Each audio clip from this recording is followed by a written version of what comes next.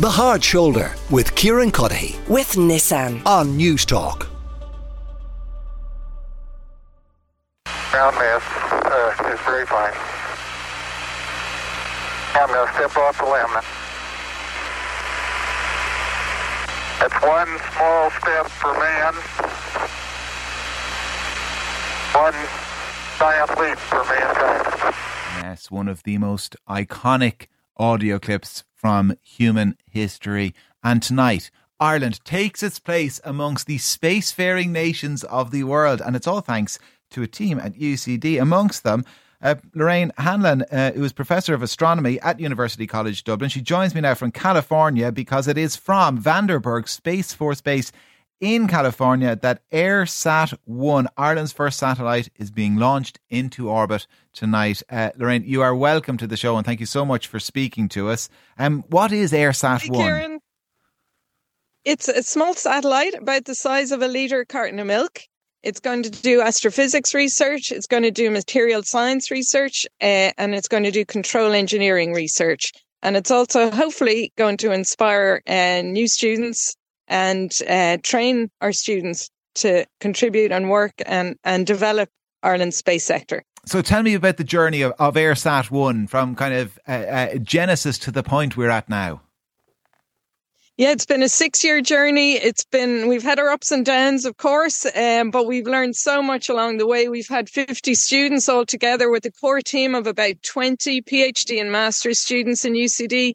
And we've just had the most incredible experience learning from the experts of the European Space Agency through their Flyer satellite program. We've built up all the infrastructure in UCD to be able to make spaceflight hardware like a clean room. And we're hopefully going to build more test facilities in the future to keep this journey going that we've started and to build on all the experience and facilities that we now have for Ireland. So how is Eirsat-1 getting into orbit? It's going up on a Falcon 9 rocket, as you said, from Vandenberg Space Force Base in California. So a few of us from the team are here.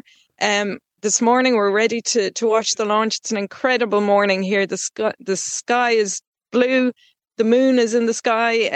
It feels a little bit like a music festival vibe. There's lots of cars and trucks and people on their camper seats ready to watch the launch. It must be very exciting, Lorraine, for you and everybody else who is involved and has been involved over those 6 years. Yeah, it really is. I don't think many of us slept much last night. And a big shout out to the team in Dublin who are really doing the hard work today because they'll be waiting for the first signals from the satellite after a few hours after deployment from the Falcon 9. So, you know, we're rooting for you and we'll be talking to you later on, everyone in UCD Mission Control. I assume, beyond kind of excitement and joy and all those other positive feelings, there'll be one of relief just to see it reach the upper atmosphere and beyond. Oh, yes. Well, you know, the Falcon 9 is a really reliable rocket. So, you know, we're not worried from that point of view. It's going to be a beautiful launch this morning and it will go fantastically well. I've no doubt at all. So we will be relieved, but also the work starts for us then, of course, because then we need to operate it and get the data from it. And that's our next part of the mission. So who's going to make use of all that data that this little kind of litre of milk is going to gather from space?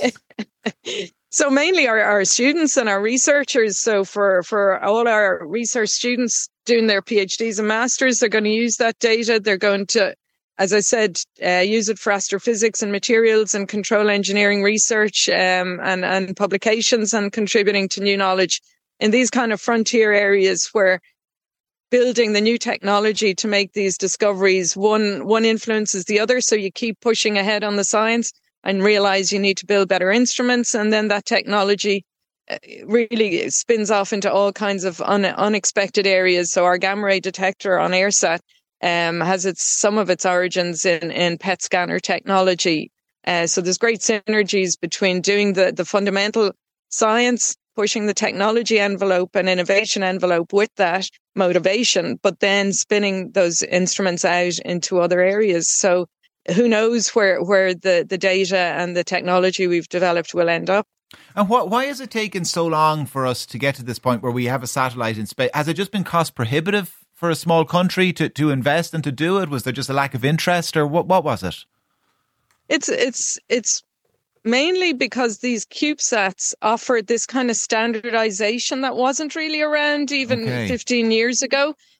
So we've built a lot of the instrumentation ourselves, but a lot of the standard parts, if you like, you can now buy off the shelf because they're standardized to this CubeSat format. So that's been a big enabler. And I think just having, we maybe didn't think we could do it. And at the beginning of this 6 years ago, we couldn't do it. But sometimes you just have to take a leap into the unknown and say, well, let's try. What's the worst that can happen? Well, listen, it's very exciting. I mean, it's an exciting time for all of this. SpaceX, whatever you think about the man behind it all, I mean, it's an incredible, incredible company. And I was only saying a few days ago here, his last satellite train to go into space, actually, I happened to see. My son pointed out, he said, look at the airplane. And I noticed there's about 15 airplanes in a row. And then I realised what I was talking about. So it's great that we are part of it. And you're all to be commended, Lorraine, you and the team who are there with you and everybody back at base and everybody who has worked on Eirsat-1 over the last number of years. Professor Lorraine Hanlon, who is a Professor of Astronomy at UCD from California, thank you so much, and the absolute best of luck as well tonight. We will have fingers and toes and everything crossed for you. But listen, as Lorraine says, this is a reliable rocket, so I'm sure nothing will go wrong. It will be very exciting nonetheless. The Hard Shoulder with Kieran Cuddihy. With Nissan. Weekdays from 4 on News Talk.